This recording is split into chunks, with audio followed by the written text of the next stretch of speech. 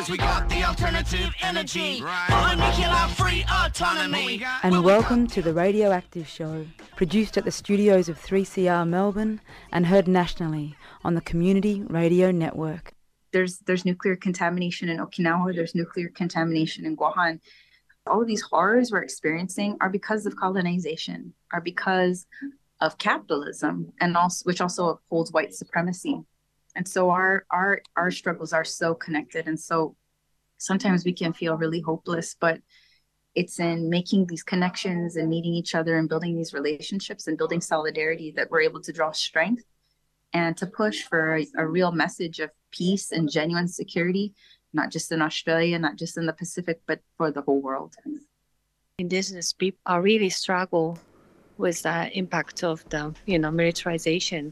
So I really hope to get this issue international, then make more effort, movement, knowledge, and get together to go for justice, like in a better way. Hello and welcome to the Radioactive Show. The Talisman Sabre military exercises that have been happening across the top end of Australia, from Western Australia, Northern Territory and Queensland. And this is the largest military exercises that we see happening on the continent, and has seen 30,000 military personnel, largely from the United States and Australia, but different countries that are involved in these war games. And this expansion of these military operations coincides with this huge expansion of the military industrial complex that we see epitomized in the AUKUS nuclear pact. And to coincide with all this happening, the Independent and Peaceful Australian Network organised a Pacific Peace Tour, and we opened the show there with the voices of Monaeka Flores and Shinako Oyakawa, and they are two First Nations people. Monaeka is from the Guahan people of Guam, and Shinako is from Okinawa. And I was really lucky to catch up with them during the week when they were in Canberra midway through their tour. We're just about to mark the 78th anniversary of the use of the atomic bomb by the U.S. at Hiroshima on the 6th of August and Nagasaki on the 9th of August. So it was such an important time to discuss these issues of the impact of the U.S. military and this real push that we're seeing with Australia integrating so deeply with the United States, and the impacts that is having on so many different countries in the region. And here we've got Monaeka and Shinako now. I'm Shinako Oyakawa from Okinawa, Japan. Okinawa used to be a kingdom, independent kingdom, but it's annexed by Japan, and then it's so militarized prefecture in Japan. And then I'm a part-time lecturer at the Okinawa University, and then I'm also the activist. And then we have so many U.S. military-related issues, land glove, military, clashed down into the schools, contamination of drinking water by PFAS, noise pollution, and, so many crimes, including murder and rapes. So, being with the U.S. military is really affecting the indigenous rights and then people's, daily life, and then it's destroying the nature. So I really, we were told this is for security, but our life is never be secured. And then I understand that, this military expanding into for example, Darwin, to include more, indigenous regions, and then make it really dangerous and really bad situation. So it's my pleasure to be here in Australia for the first time to talk about our struggle. And then we get together to think about our future and about the genuine security.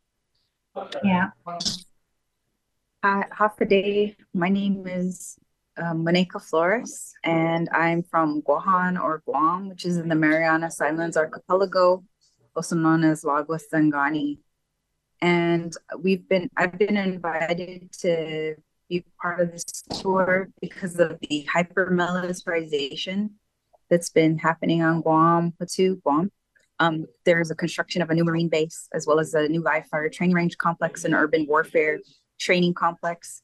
And it makes our sole source aquifer extremely vulnerable for contamination. The fire range is actually right on top of our sole source aquifer, which provides our island 85 to 95% of our drinking water.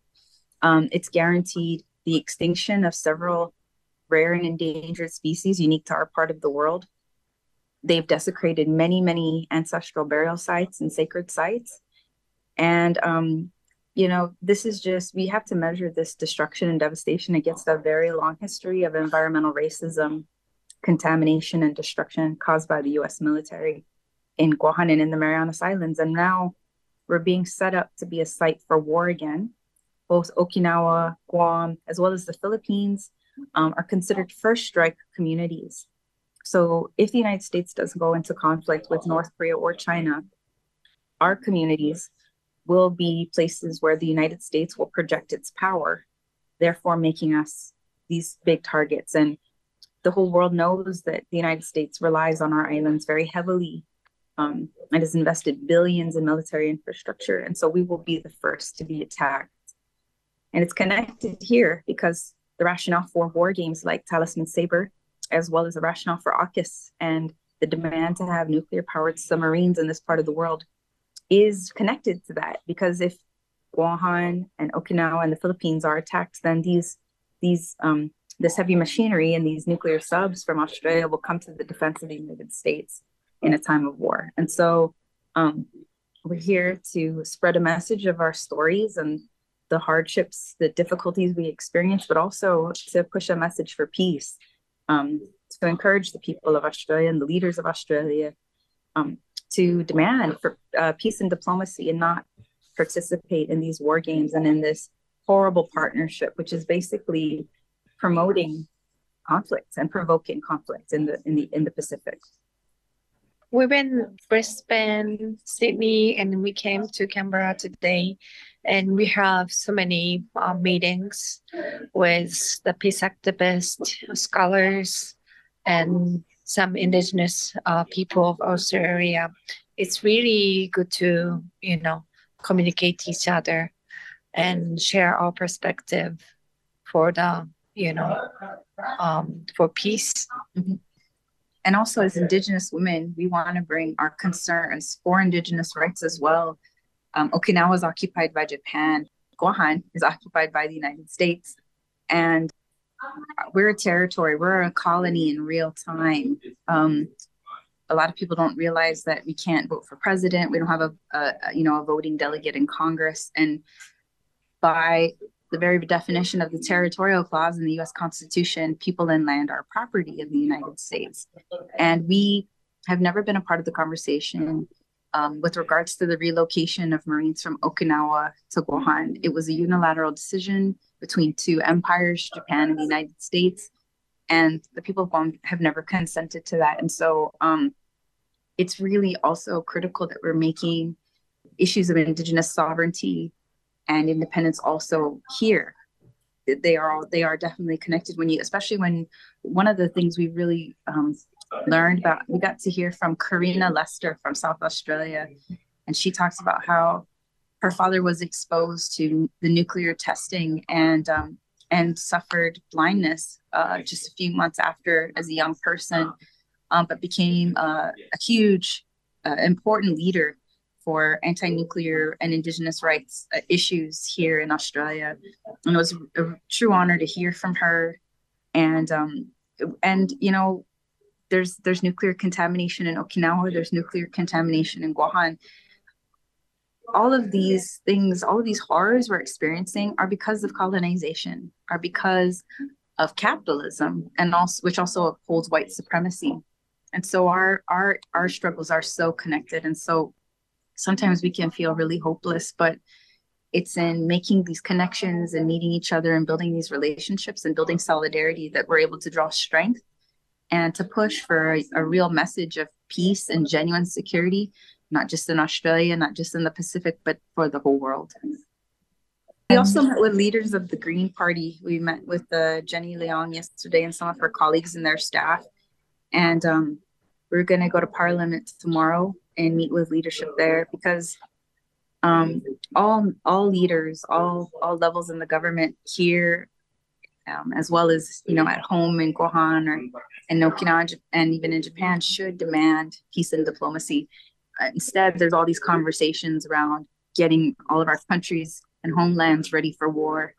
And we just, celebrated in Guam the commemorations of the violent American recapture that happened during World War II.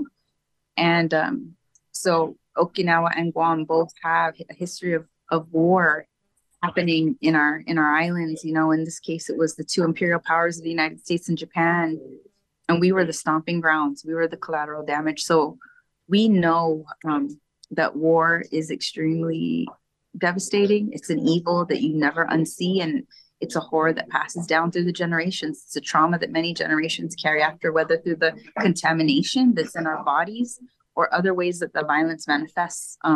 We have serious issues of suicide, addiction. Our houseless and incarcerated population is native, mostly native, even though we only make 30% of our island. And so all of those are symptoms of the problems of colonization and militarization. You're tuned to the Radioactive Show, produced in the studios of 3CR Community Radio in Fitzroy on the unceded lands of the Kulin Nation, and broadcast across the continent thanks to the Community Radio Network. We're hearing from Monaeka Flores and Shinako Oyakawa, and they have been touring several major cities and meeting with people as part of the Pacific Peace Tour organised by the Independent and Peaceful Australian Network. And Shinako had visited the United Nations earlier this year to take their struggles there. The Japanese and the U.S. government are violently pushing through construction of new military bases at Henoko and Takae.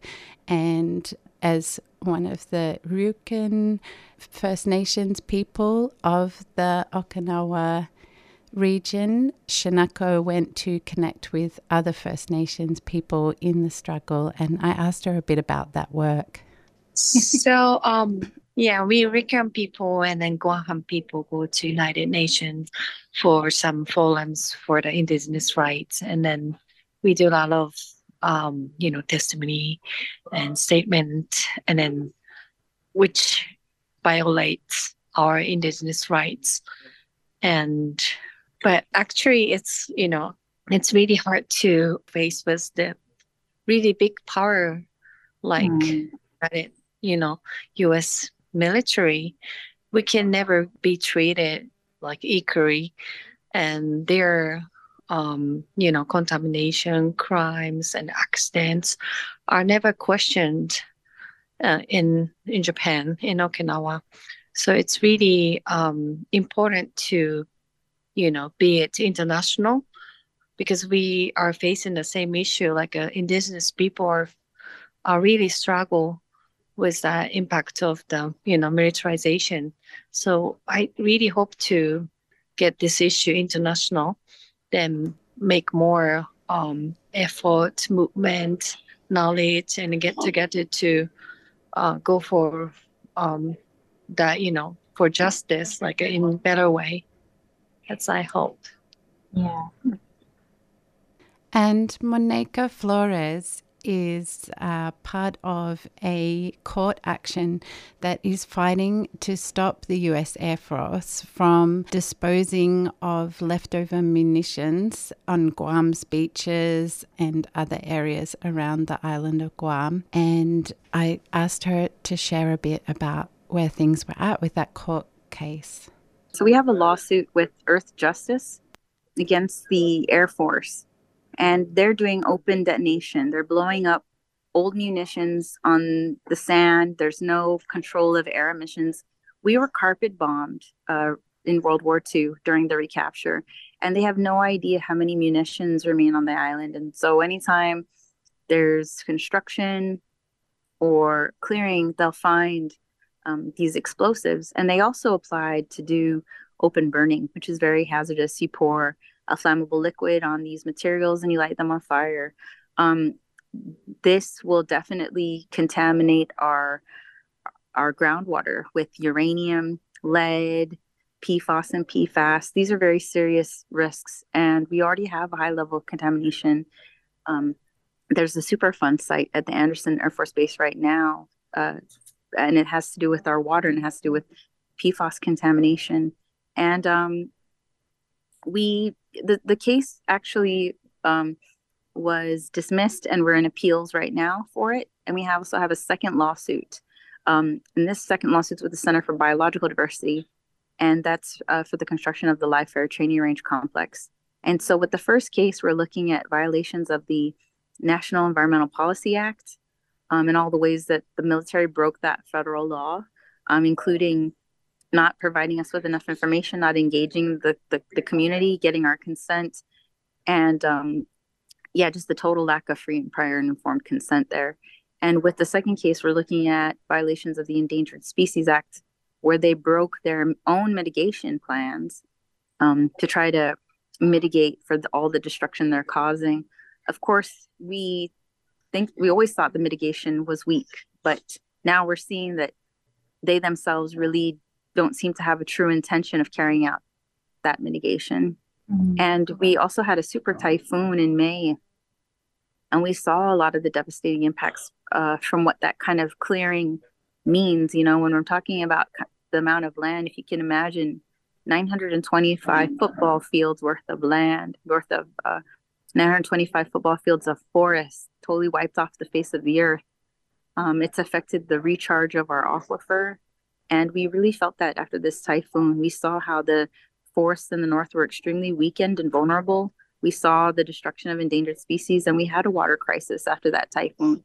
And so, it's also very frustrating because the climate crisis is here. Not only are we watching the hyper-militarization of our island and all of this destruction taking place, we know that the U.S. military is one of the world's worst polluters, responsible for several of the emissions that are exacerbating challenges around climate change. So to be at this site with the impacts of the climate crisis and the hyper-militarization happening at the same time, and then being set up as a site for war, to say I'm feeling frustrated is really an understatement. It's rage. It's a lot of injustice, and there's just so many layers of injustice on existing injustices that have never been made right. And some final messages from Monaeka and Shinako. Yeah, I want to suggest to have more like an international meeting to think about what's the meaning of security and what's the new security for the, like ordinary people, indigenous people, women and children. It's really important timing to think about it. So let's get together to, go for our future. Yeah, thank you very much. Yes, I agree. It's time that we ask, the question, what does genuine security really mean? But it's also a time for us to come together as an international community to demand for peace. And it's also time that the peace movements also center indigenous sovereignty and indigenous rights issues as well, because we can't disconnect these issues. What happens to the land happens to women and children. What happens to the land and water happens to indigenous people. We cannot separate the issues of the environment, of peace, and of indigenous rights. And thank you so much to Monaeka Flores and Shinako Oyakawa and also to Kathryn Kelly from the Independent and Peaceful Australian Network, who helped on the tour and connect us all up for this conversation. And continuing on looking at the theme of colonisation and corporate greed and the way that these see the manufacture of nuclear weapons and weapons of war, and then create also the conditions for their use. We're going to go now to hear a conversation that Uprise Radio presenters James, Brennan and Mercedes Zanker had with Jacob Grech, looking at another part of the story of the creation of the atomic weapon that has been invisibilized somewhat in current times. Like, a lot of people know that, you know, the nuclear bomb was dropped on Hiroshima and then Nagasaki 3 days later, and they know that, and they know America dropped the bomb, and they probably know that Japan was already suing for peace with the Soviet Union, and America dropped the bomb because they wanted to get to surrender rather than the Soviet Union. But we talk about America built the bomb. And I just want to think about what that is for a moment, because America didn't build the bomb. The American corporations did. And just to put in a bit of context, President Roosevelt at the time was born in, I think, the 1880s.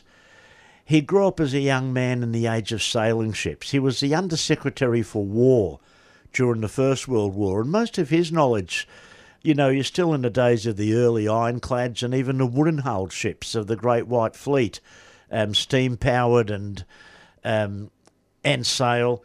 And then all of a sudden he gets this letter from Slizard and then Einstein talking about splitting a bomb. All right, now you've got to think of a 60 or a late 50s, a bloke my age, with this new technology, just talking about splitting a bomb. This bloke, when he was growing up, was getting around in a horse and cart. All right, he had... What the hell are these people talking about? So he went to Leslie Groves, engineer from the Manhattan Engineers, and to a bloke named Vannevar Bush, no relation, who formed the Raytheon Corporation, Light of God Corporation, and the guy who invented radar. And they went out to corporate America, and they went to DuPont to talk about gaseous diffusion. They went to Chrysler to build the rods. They went to not Kodak, they were called Tennessee Eastman, or Eastman, Tennessee, because of their knowledge of working with photographic plates meant silver oxides to heavy metals. They went to Alice to build tanks. They went Kellex, which come out of Kellogg, not your cereal manufacturers, but Kellogg that later became part of Kellogg Brown Root, KBR, Halliburton. All these people came together to put their incredibly specialised expertises to get together. And then you need the uranium itself. The uranium itself largely came from, what's his bloke's name, Schlesinger. He was took over the mines in Katanga in the Congo that King Leopold II had started when the Congo was his personal fiefdom. They were digging zinc and copper, and uranium is often found with zinc and copper, just as it is at Roxby Downs, for example. And all the uranium he took at the beginning of the First World War and went and hid it in a warehouse on Staten Island in New York. All right, so the actual uranium that was in the bombs that was dropped on the people of Hiroshima was dug from the mines by the Congolese slaves under King Leopold II, which is the single greatest act of genocide of all time. And again, that was the corporation that provided this. So you had all the corporations, it's the same corporations, the very same corporations that are today building the weapons that are being used all around the world to keep people in jobs and to keep governments happening all around the world, and particularly at the moment in Africa, back in Africa, to continue the flow of resources from the poorest people in the world to the richest people in the world. So it's not the American government, although they facilitate it. I'm no fan of the American government, obviously, or I hope it's obvious, but it's the corporations that actually do this shit.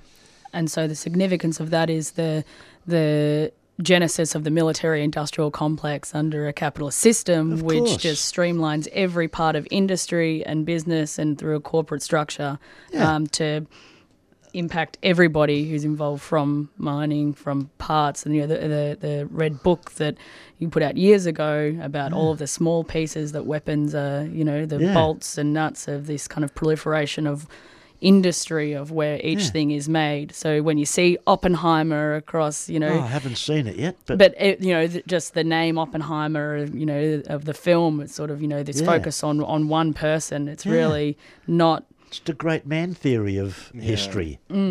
But then it's also, like you talk about the start of the military-industrial complex, and it was because then towards the end of the First World War, when they sat down to work out the rules for trade at Bretton Woods, we developed the IMF and the WTO, the GATT initially, and all that, these corporations, the very corporations who built the bomb, were granted exemption from the World Trade rules for national security. So the so-called global rules-based order is rules that are based, for everything except military production. Much like how climate change, the emissions are not considered a part of what the military is using as well. That's right. Mm-hmm. And so that's set a precedent for the exemption of military to be in anything, which is like the permanent state of emergency. It's the exception of normal laws only for the military. Yeah. And they call it security, but it's not security, it's military. And I'll have to end that there because we're coming up to the end of our show. That was Jacob Grech speaking with James Brennan and Mercedes Zanker on Uprise Radio, and you can listen back to that 3cr.org.au/Uprise Radio. And just to finish the show, thanks again to Monaeka Flores and Shinako Oyakawa for joining us. You can listen back to all our podcasts, 3cr.org.au/radioactive. The Radioactive Show is produced with the support of the Nuclear Free Collective at Friends of the Earth Melbourne and shared with community radio stations across the continent. Thanks to the Community Radio Network. Thanks so much for listening, and tune in again next week for more news and views on nuclear peace and energy issues.